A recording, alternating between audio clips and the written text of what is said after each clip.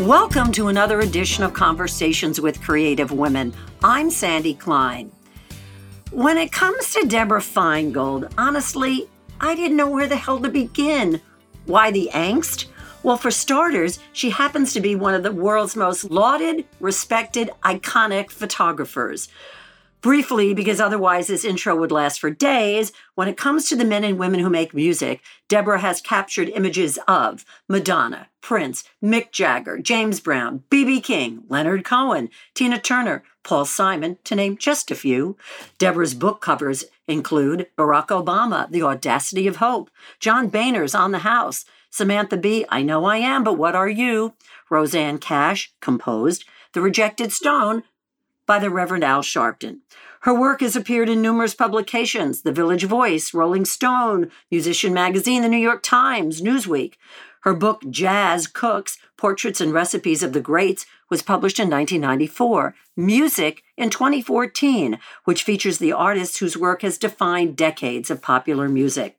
Deborah's taught photography at the International Center of Photography, Parsons School of Design, the New School. She's also featured in the 6-part PBS series Icon, Music Through the Lens, released in 2021. Her work has been exhibited here, there, abroad. Oh yeah, enough already. Let's meet and get to know this amazing creative woman, Deborah. Welcome and thanks so much for joining me remotely today. Well, thank you for having me. You know, Deborah, when I interview dancers or singers and I start with, where did this come from? Invariably, they'll say, you know, I was singing when I came out of the womb and I was dancing out of my crib. When did you start taking pictures and why? I started when I was about 12. There was a dark room in my basement, and I didn't really exactly know what it was. I knew that it was very old, that my brother had used it. And I kind of asked my dad, I'd like to learn how to do that. So when I was 12, with my little cameras, I started taking pictures, and my dad taught me how to develop the film and then print them. And from there, it just became what we called back in the day a hobby that stayed with me until I started earning from it. Was photography your brother and your father's hobby too? No, it wasn't my brother's, but my father dabbled in it a little bit. And he used to print photographs. The only ones that I've seen were of my mom. And he would use this box of Marshall's oils, which I don't know when the company started, but you know how sometimes you'll see pictures colorized from way back when. Now it's done on the computer in Photoshop or whatever. But back then you actually hand colored them. Wow. So that always was very impressionable on me. But also the other thing is that I had photographs. There was photo albums of my mom and dad, of their wedding, things like that. And I was really amazed by some of the photographs in it. It was very impressionable. And the one that really struck me the most was of my mother and her identical twin sister. And it was a picture of them when they were about 7 years old. It was done in a studio, and they're dressed in like little uniforms. They tap danced and I don't know what else. And today, if you looked at it, it's straight Diane Arbus. Oh, wow. But it just struck me as so fascinating, not just that it was my mom, but just the photo. There was so many different feelings that I had about it. And just to move forward, if you will, I loved Fridays as a child because that's when Life magazine was delivered to the house. I didn't grow up in a creative environment at all. And so it was something that just was very personal to me. And again, a hobby. Did your parents take a lot of family pictures? My dad always took pictures of us on vacation. He wasn't someone with a camera that was exploring his world or documenting it, nothing like that. They were truly just snapshots. They were very personal. Yeah, and I still have them. Wow. Wow. So here you are at 12 with a camera, and what are you doing with it? Are you taking shots of people? Are you asking folks to pose? Are you taking landscapes? What spoke to you back then? In the beginning, or perhaps the very first photo shoot where my dad was going to teach me how to develop, I grew up in Cranston, Rhode Island, and we went to the park in Providence, and I took a few pictures there, and those were the first things that I printed. But once I turned around 13 or so, I started taking pictures with my girlfriend, two of my best friends, and we would create scenarios and pose and model. Did you dress up? Oh my God, of course. We'd go on my brother's skateboard and just stand on it, in a very dramatic skateboarding pose, because of course we didn't know how to do any of that. Mm-hmm. But it was very expressive. It wasn't like me framing really creatively and thinking about it. It was a way of capturing something emotional or theatrical, Mm-hmm. but in a minor way. Oh, Right. I am remembering one of them. I have my friend look like she's falling down the stairs. I don't know. Was that posed? Yes, indeed. So you're 12, you're behind the camera. Where did this lead you? So what it did for me is it became a companion for me. Mm-hmm. And, I ended up, once I went into high school, I always wanted to be an actress. And so, quite frankly, that was how my time was spent, was being cast in the school plays alongside my boyfriend at the time. And so the photography was there, but my focus was really wanting to do that. But always, I went away to college for a year in Virginia. And again, my camera was always my companion. Then I transferred to Emerson College and realized right away that I didn't want to be an actress. I was very shy, and I realized, although I really enjoyed my contemporaries and my classes, that was not the direction I was going to be able to go in, which was pretty interesting at, 18 to realize, girl, you don't have the personality for this or the comfort zone. I knew that I didn't want to be an actress, and that the photography was very soothing for me. What I wanted to do was graduate college more than anything, because no one in my family had done it. So I wasn't really focused on what I was going to do, but photography continued to be a stronger hobby. And I ended up, during the next 3 years of college, working in a camera store in Boston. And that was very satisfying to me, and just sort of made my way through classes. But I did take photo 1 and photo 2 with this amazing teacher. And I remember the first assignment was to shoot something in as many different ways as possible. So very quickly, I took the Salvation Army blazer that I wore, and I went into the Boston Gardens with it. And I found statues, and I started clothing them with my coat and photographing it. And just doing all these weird, embarrassing, but I didn't think so at the time, pictures of my coat being animated. Okay, so fast forward, we go to class, and everyone's doing like these macro pictures of things. And I'm creating a staged play with my coat. And I was devastated, except the teacher was amazed by what I had done. And it was the first time that I'd ever felt like, I don't know how to say this, that I was doing something truly creative, and it didn't have to be like everyone else's. Right. And that moment, when I published my book, I thanked my high school boyfriend, that art teacher. There were so many people in my life. It's just so funny that just helped this quiet, very insecure, shy person move forward in life. And he's one of the people, where when I looked at what the rest of the class had done, instead of feeling shame, he helped me understand something about myself. Well, he also validated you. Yeah, which I'd never had before. Yeah, that's huge. That's huge. Yeah, so it was. What did that mean for you? Well, so basically what I'm still in college trying to just get this damn degree. And I started teaching, creating workshops because it gave me so much joy to take pictures. And at this point, I'm living in an apartment. I have an enlarger in a darkroom in my bedroom. I don't even want to think about the toxicity of that now. But I started creating workshops because I felt like I wanted to share the joy that I had discovered with other people that might make a difference in their life. So I started doing workshops for the elderly, and I did workshops at the YMCA one summer. I would just create programs. It wasn't about creating fine art. It was about trying to encourage them to express themselves.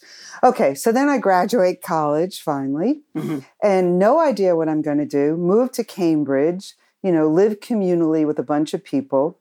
And somehow I get a job with a Title I grant teaching photography it was, I'll give you the names from back then, a detention center.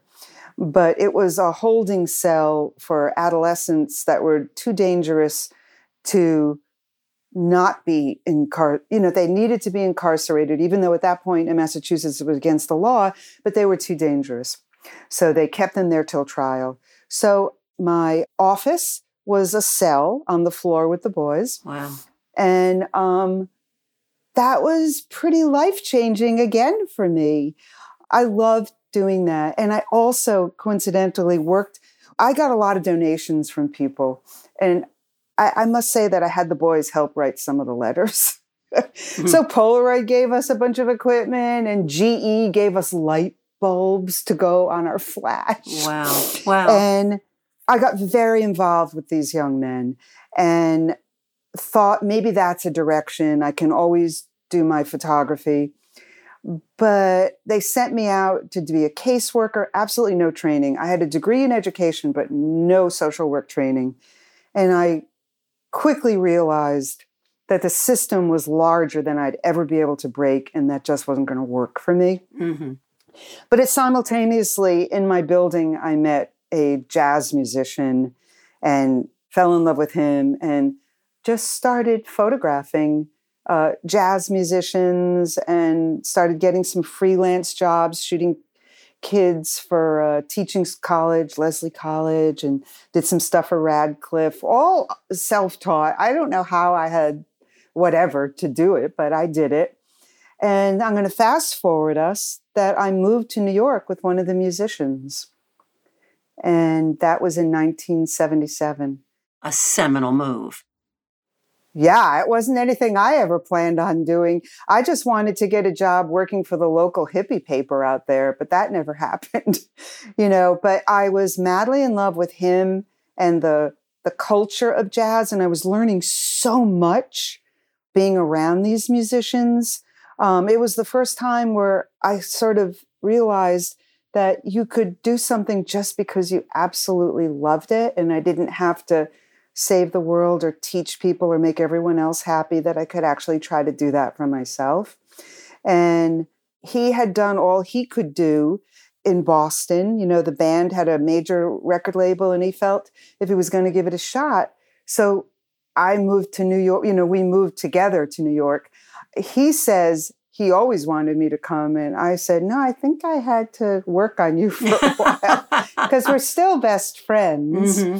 So we moved to New York, and I got a job in a coffee shop, but I was too afraid of the cappuccino machine, so that didn't last long. And then, I had one friend that I knew there, and she was working at Magnum Photo. I don't know if you're familiar with Magnum Photo, but they have a collection and represent the world's most important journalists and photographers.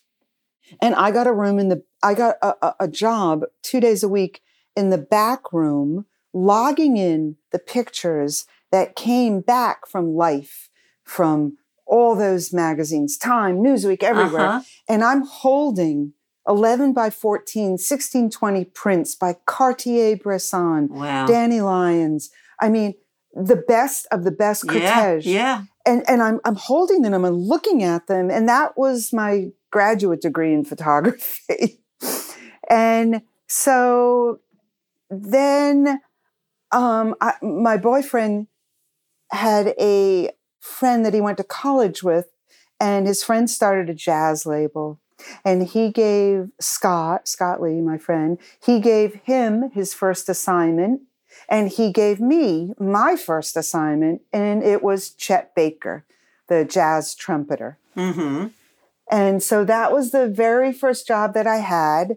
I shot him in an apartment that belonged to neither of us.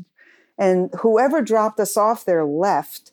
So it's he and I in like a fairly small apartment on above FDR Drive. And I'm still, by the way, incredibly shy. And anyone who knows him knows that he had some substance issues. God knows what was going on with him. But I don't think we spoke very much. I remember just saying, okay, could you sit here now? Okay, how about, it was like. Right, if you don't mind. I know. And it was like so nerve-wracking. And I remember handing in the pictures and them asking if I had any color. And I had a few, but, wasn't exposed so beautifully. And so I hand colored some of my pictures. Oh, wow. Wow. Were you taking shots for PR purposes, for an album cover? For an album. This was for an album. This particular record label was sort of making waves. One, it was independent, so that was unusual. And two, liner notes and packaging was of the utmost importance to him. And it made a sort of a big change in the jazz industry, record industry as well. So it was exciting for both of us. And that was sort of, then I got a few more jobs from him. And then an incredibly new magazine started out in Colorado. And they were doing a story on this particular record company owner. It was called Artist House, and John Snyder was the owner. And they asked if they could publish some of my photos. And that began a 5-year career as me being their chief photographer. What was interesting about this magazine was they were, in terms of the music magazine industry, they were breaking all rules. They were covering new age, jazz, folk, country, rock, blues. Nobody was doing that. Mm-hmm. And they were kicking ass. And they were having fiction in it. So it was a very exciting time in my life. And then, everything kept moving forward. I feel like I need to give you room to speak. No. But believe me, no one's listening in to hear me speak. But so this was all, this trajectory was all a natural act for you. Yes. And that must have had an impact on you when you saw that you were in demand and that clearly you knew you were on the right path. Well, I knew I was on the right path, but I was scared to death. I mean, I remained shy for a really long time. And I'm open to say this. I'm now going through all my film, all my files. It's embarrassing. I honestly didn't have that much skill at that time. What I had was passion. A lot was happening really fast. And it was challenging for me. But also I can see that it didn't stop me, There was no catalyst for you to say no. No, I mean, I loved the life. And, listen, I couldn't have dreamed of what was happening because after the music, then I got an internship at the Village Voice. That was life-changing. It was life-changing because of photographing. My boss was Fred McDowra. I don't know if anyone knows who that is, but he was the original photographer, and he was head of it for the Village Voice, doing all that stuff in the 50s and 60s. And then there was Sylvia Plahe, who couldn't be more abstract.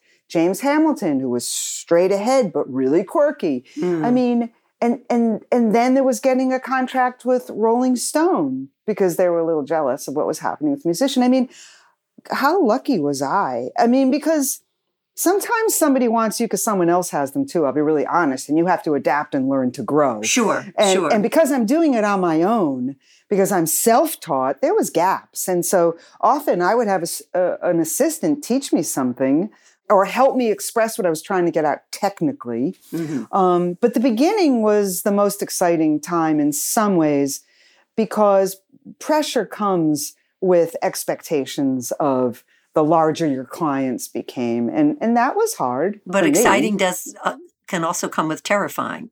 Oh, really terrifying. Really terrifying.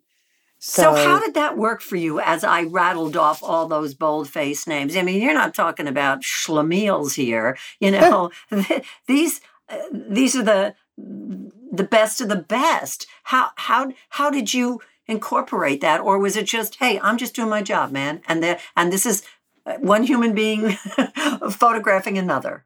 Yeah. I mean, to be honest with you, when I became secure enough technically, and it's a good thing it wasn't digital back then because I failed math and science. I only passed because of the 4 people in front of me in all those classes. Oh, I mean, you and I have that in common. Although I spent many summers in summer school trying to same here. And I think it's called mechanical reasoning. I have to see it.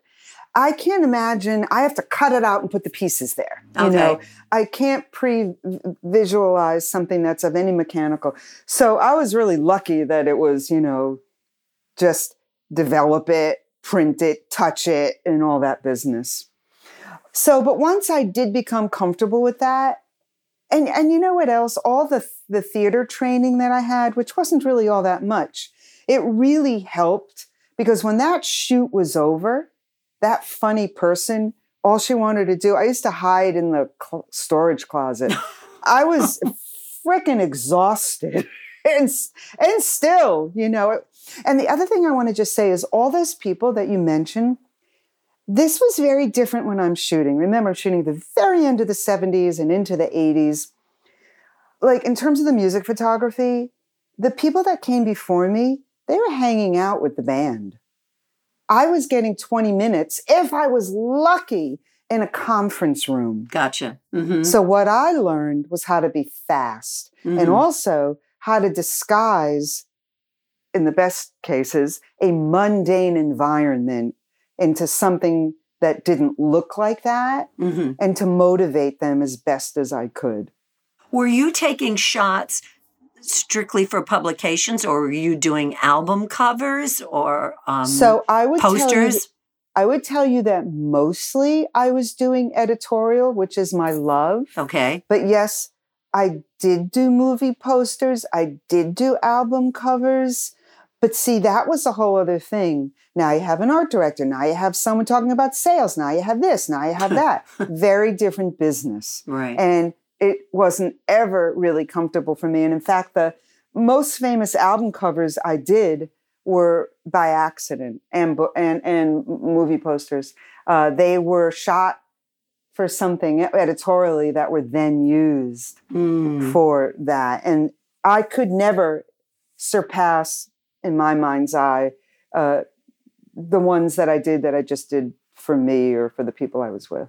So your world is involved with musicians. And then how did you transition to other topics? Go on your website, man, and your book covers just go on for days and days, as do your illustrations. What don't you do? Still life. I love still life, but I wasn't drawn to it because what it was for me was the people, you know? And as I was saying before, I was really learning to keep my anxiety down. This story may not read well, but was very meaningful to me. I have a very, very, very funny friend.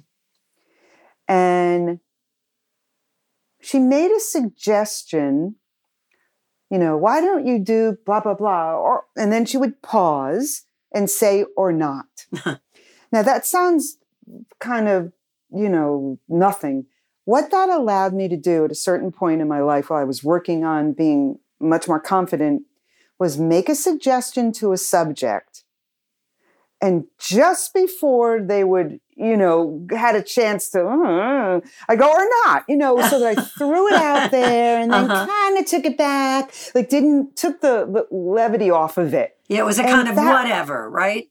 Yes. Mm-hmm. But I was able to get out what I wanted to do in a way that was non-aggressive, that was kind of playful, if you will, because if you only have a short period of time and you really need to get something done that is maybe a little not to their liking or whatever, you can't just blurt it out, and you can't, would you mind? Yeah.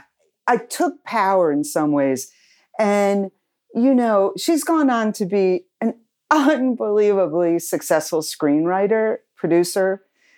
And it's like, she just taught me so much about humor and people and not being so serious. And that was a big change in helping me be more confident.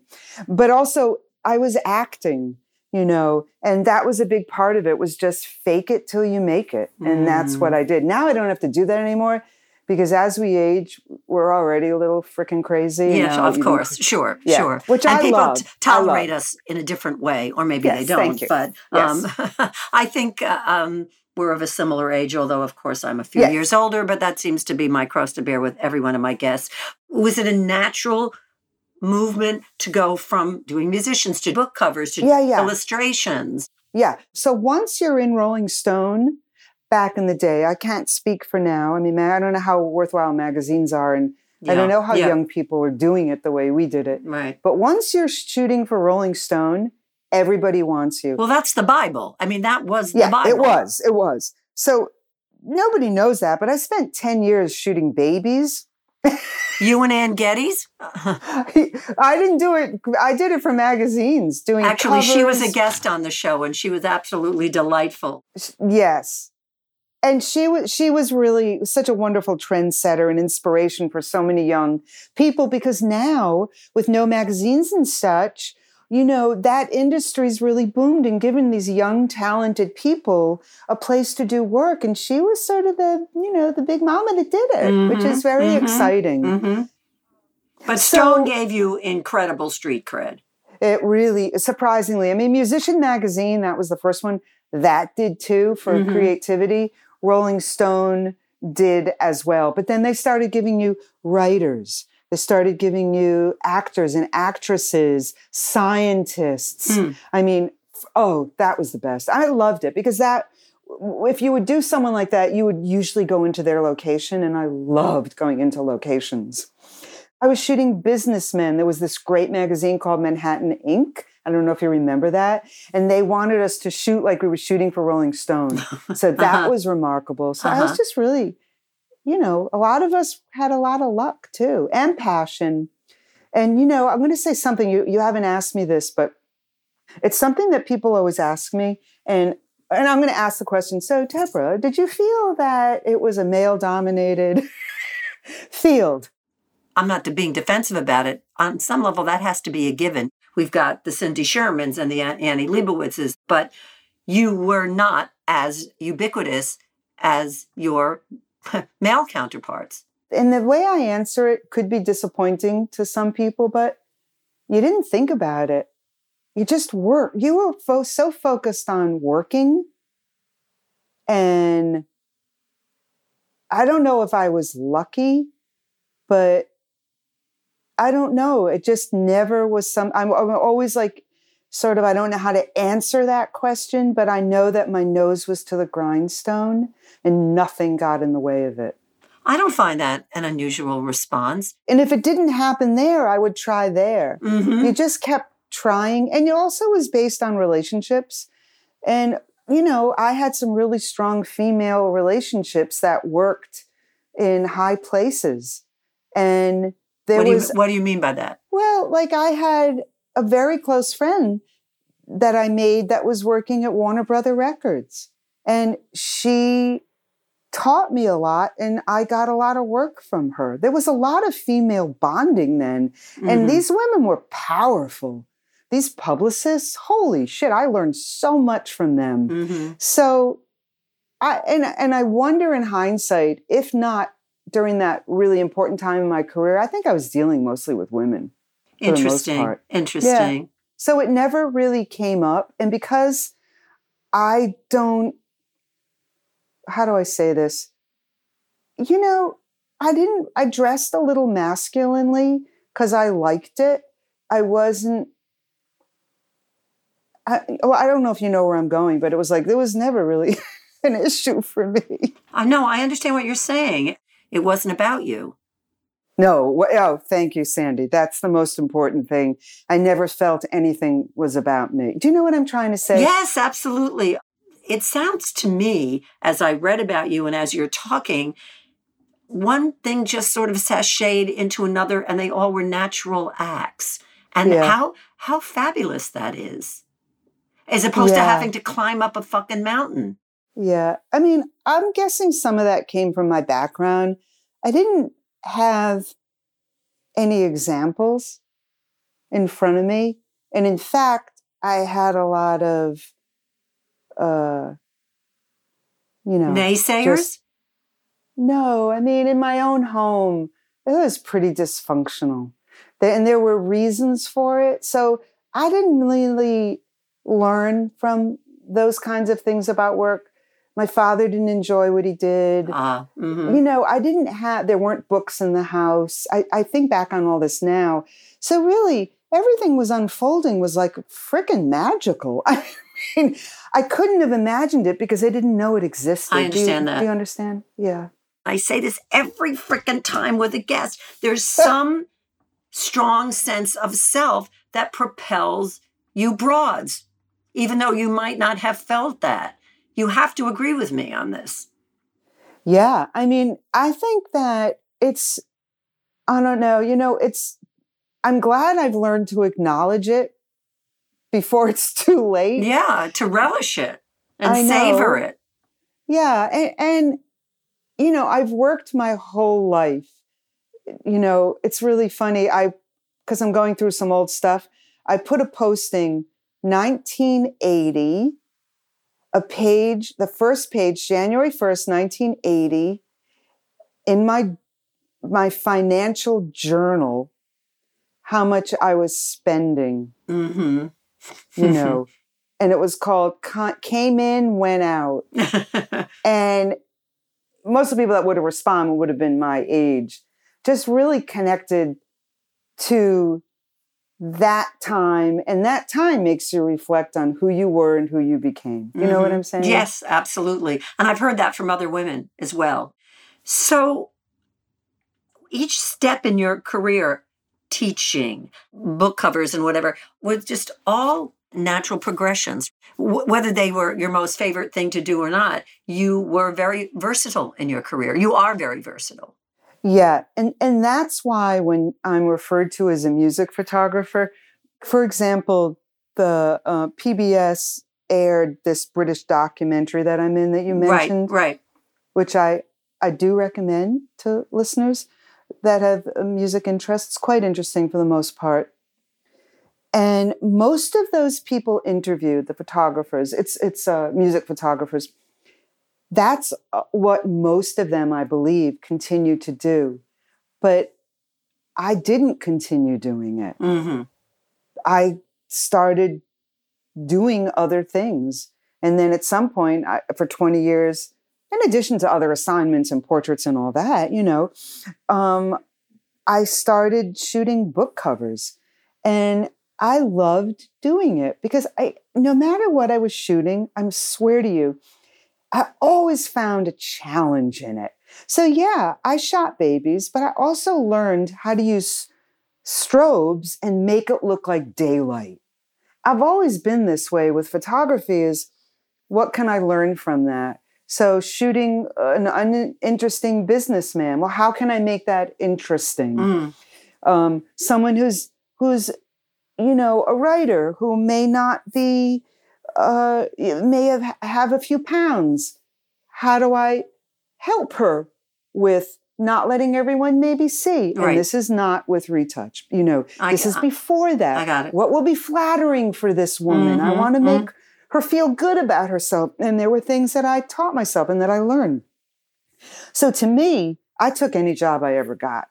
There was very little that I said no to. All right, one job because it was COVID and I still don't want to do it. But, and I think that was why maybe I branched out too. I wanted to do anything and everything. It was almost like, well, that may not come around again. Well, certainly, as I look through the book covers, it's certainly an eclectic grouping. Ann Coulter or Barack Obama. You touched every base. What was it like for you to photograph somebody who you didn't like? Okay. That doesn't come in the room with me. This is not, this is a job, and I want to do a good job for them. Well, that's the catty in me, I guess. Well, when you're face to face with someone, you're two people. Right. First of all, we do not discuss politics. And second of all, there's, some of them, you ended up just like, oh, that is just sad, man. Like watching how they maybe interacted with their children Yeah. Thank God I was just there for a really short period of time. And then sometimes it's really interesting, like the John Boehner shoot. Like he didn't want to give me the time of day and it was a very complicated shoot. But he ended up thanking me, because that's how much to his surprise, huh? Yes. And a lot of times you have to remember when you're shooting people that have been photographed many, many times, they've had many bad experiences. Right. And so they, like with John, that's how it started off. And it wasn't until I walked him to the elevator that he opened up to me why he was sort of defensive. And he at one point shooed me away from him. But, I've had worse things in my life. You know what I mean? It was like, yeah, whatever. I never take it personally, but he ended up thanking me. Because one thing I am is I'm really fast. I didn't used to be, but I am now. And honestly, digital does that because, in the old days, you either didn't have any way of knowing if it was right, so you had to cover yourself. Then we would get these Polaroid attachments to our big cameras, and then we could see. And now, within an instant, I can see if it's great or if I have to correct something. So, I go with that. How often do you feel like the director? Always. Just to personalize this, I really hate having my picture taken. And I don't think I've ever seen a picture of me that I'm happy with. It's just not a natural act for me to pose or to be shot. So here's the thing, Sandy. I'd be happy to photograph you. But here's the thing. It may take more than one time. Because I need to break you down, your fear of being photographed, how you feel about yourself, how you think you look, how you think you photograph, because you've seen shitty photographs of yourself. And For sure. And I'm doing this right now with a friend. We met through work, but we did a shoot. We got something, but she was so tense, and we could talk about it, that we're going to do it again. And we're going to change it up. Because we couldn't do it in one day. And we're going to do it outside or in an interior where there's things that distract her, and that I can use. But it has happened. I was photographing somebody and it wasn't working well. And the art director was there and they've given me a lot of work. And I'm like, this is the first time in my life, I don't think I can do this. And she wasn't happy with it. So I stopped the shoot, regrouped everybody. And I'll just tell you technically what I did. I just shot her in daylight with a really soft light, blew a lot of stuff out of her face. And she loved it. I got her back. And that was the cover. As a photographer, and I'm not one of these people that has a million tricks. And I'm not someone who can go fix you up and retouch. So for me, the challenge is still as if I'm working for film. I want to nail it while I'm there. I can Gotcha. fix little things. But a lot of it is just trusting the person you're with and being patient, Sandy.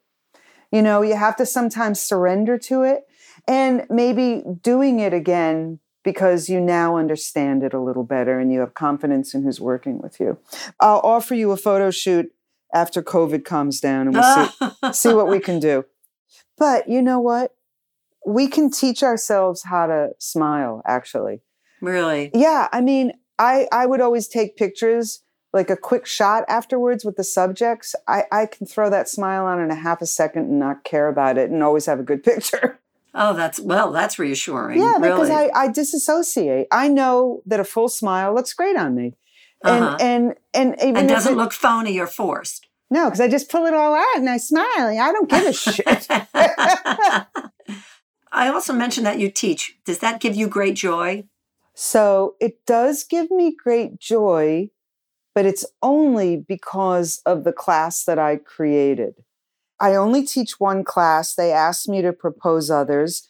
But this class that I designed teaches my students a little bit of everything. So what do I need to teach another class for? And basically, it's about, I start at the turn of the century with the first celebrity photographer, a French man called Nadar, very interesting character. And mostly how he shot in his studio was with window light. Do you know that's one of the hardest assignments the classes have? It's the first and the hardest. Wow. Well, what is window? You know, they don't get it. And it's window where there's no light coming in, no direct sunlight. So it's a soft, soft light. And then, this is going to sound, this will move forward quickly, but I have to just set it. And then the second assignment, I make everybody go to the hardware store and buy those tin can lights with a clip that painters use. It's a round reflector. Yep. Everybody has to buy one, buy a light bulb, and you use that as your light source. And that subject is Irving Penn. And so I do a demonstration because he would often use in the beginning, particularly one light source. Now, not everybody, I'm open to all levels. That's the other thing is I'm much more excited by having a diversified group of experience because we can learn from each other. And my classes are all Zoom now. So I begin with doing a keynote presentation of this artist, talk about it. So then they do that. Then we did, and the next one is an environmental portrait, but I'm basically bringing us all through every decade almost. And even a lot of my students, and I'll say most, have no idea who these brilliant, genius people were. Wow. So you're getting a lesson and it's incredible. I mean, it's so exciting for me. You know, I've learned to diversify the list because I have a 30-year-old daughter who makes sure I'm doing everything correctly, if you will. Yes, don't embarrass me. With constant criticism. But it's very exciting to see them, once they surrender, to jump in. And for those that have sophisticated equipment, they can use it. For those that don't, I taught them how to use a regular light and different ways to use that. But so it's not off of technique, it's off of style. It involves style, technique, cajoling people, and doing a lot of self-portraits during COVID. But I love it. I absolutely love it. Do you never leave the house without a camera? I always leave the house without a camera. So I want to just mention one thing to you quickly, is you mentioned the illustrators. So I want to tell you what that project was about. So if you go on my website, which is just my name, I have a section called Illustrators. And that came out right during the election in 2017. I mean, no surprise what side I am on. I was very surprised by the lack of response with people, celebrities with real weight that were saying things, you know, that were sharing, like, do you get what's going on right now? But where I did find it was on my social media, and I saw all these incredibly strong illustrations. I knew nothing about illustrators. We were only on the same social media feed because we shared art directors from book covers, right? Okay. And I'm like, holy shit, I want to photograph these illustrators, people that are trying to make a change through their hand, through their pen. Through their art. And I want to shoot them in black and white, just like I did my beginning jazz people. I'm not bringing any equipment, and I'm just going in there, just a camera and me and where they live, where they work. So I've done around 40, and that was a real passion project. I wasn't working as much, and I was feeling, in some ways, what I felt when I first started shooting jazz musicians. Like, these people are life changers. They can be. They're getting the word out there through humor, through drama, with their hand. So that is why that project. I would love to continue it. I'd love to actually do a book of it. I've come up with a title, but I'm still waiting on it. So because I want to shoot more. I wasn't able to get to the West Coast before COVID, Right. but it was very important to me. They're so full of passion and brilliance, these people. So anyway, that was that. I want you to look back over your career and tell me how that impacts you from the very beginning, from even 12. What resonates with you? What do you see? What do you feel? Well, I'm still working on that in therapy. The problem is, and I probably need to discuss it in therapy, it's hard for me. I would say this word, but it's the wrong word. I'm so modest. And that's what people say the most to me. And is it modest, or is it self-effacing, or? I don't know. It's just, it's like, I don't know what to say. I mean, I'm proud of myself. I'm proud that I set an example to my daughter. I'm happy when I can inspire other people. I guess that's why I like teaching. But I'm always nervous as all heck to do these kinds of talks. I don't like show-offs. But you have to acknowledge this oeuvre. I do. Yeah. It still surprises me, should I put it that way? Because if something happens to you, good in this case, the thing you have to remember, Sandy, it was hard, and it was hard on me. I mean, it sounds exciting, but I had a stomachache my whole 30s.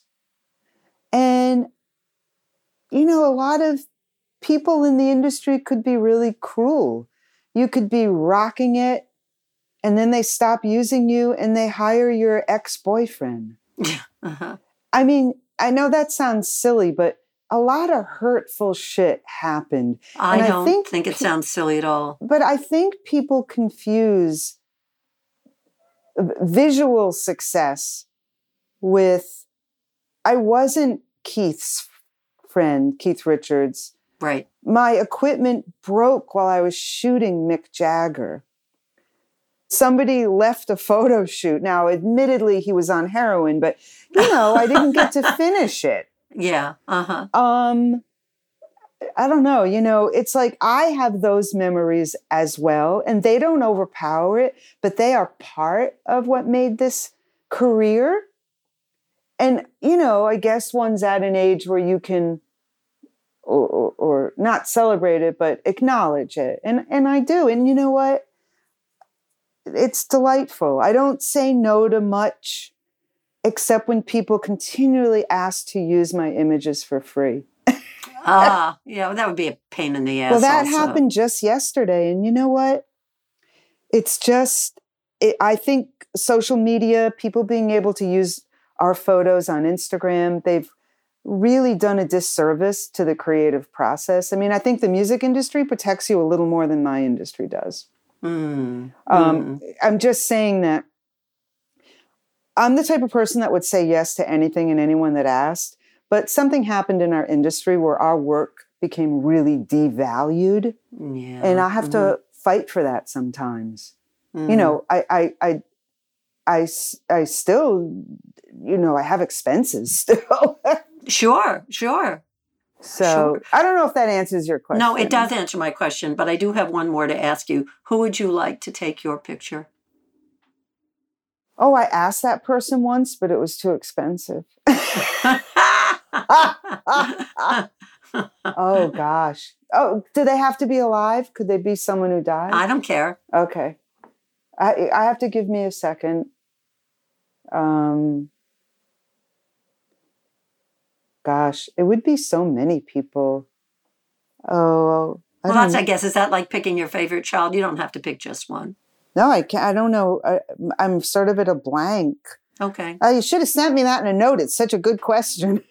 Well, you can always come back and give the answer. Well,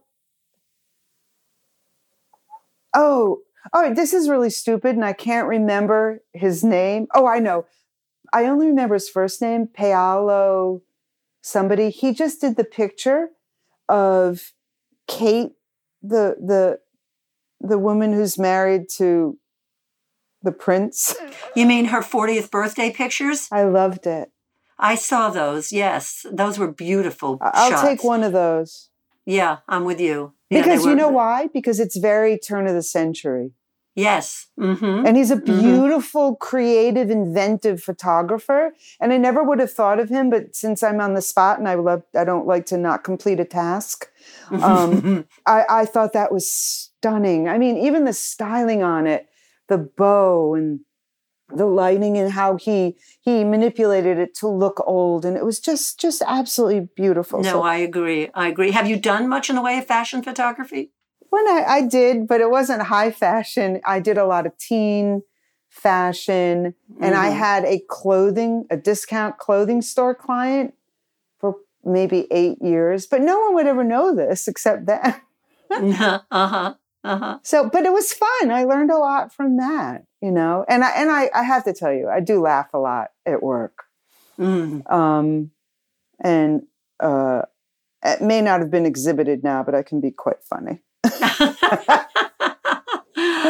I got to tell you, Deborah, this was nothing short of fascinating. I was intimidated before I met you. You did very well prompting me. Sometimes it's really painful doing these interviews, but you did a great job. I don't think I've ever talked this much.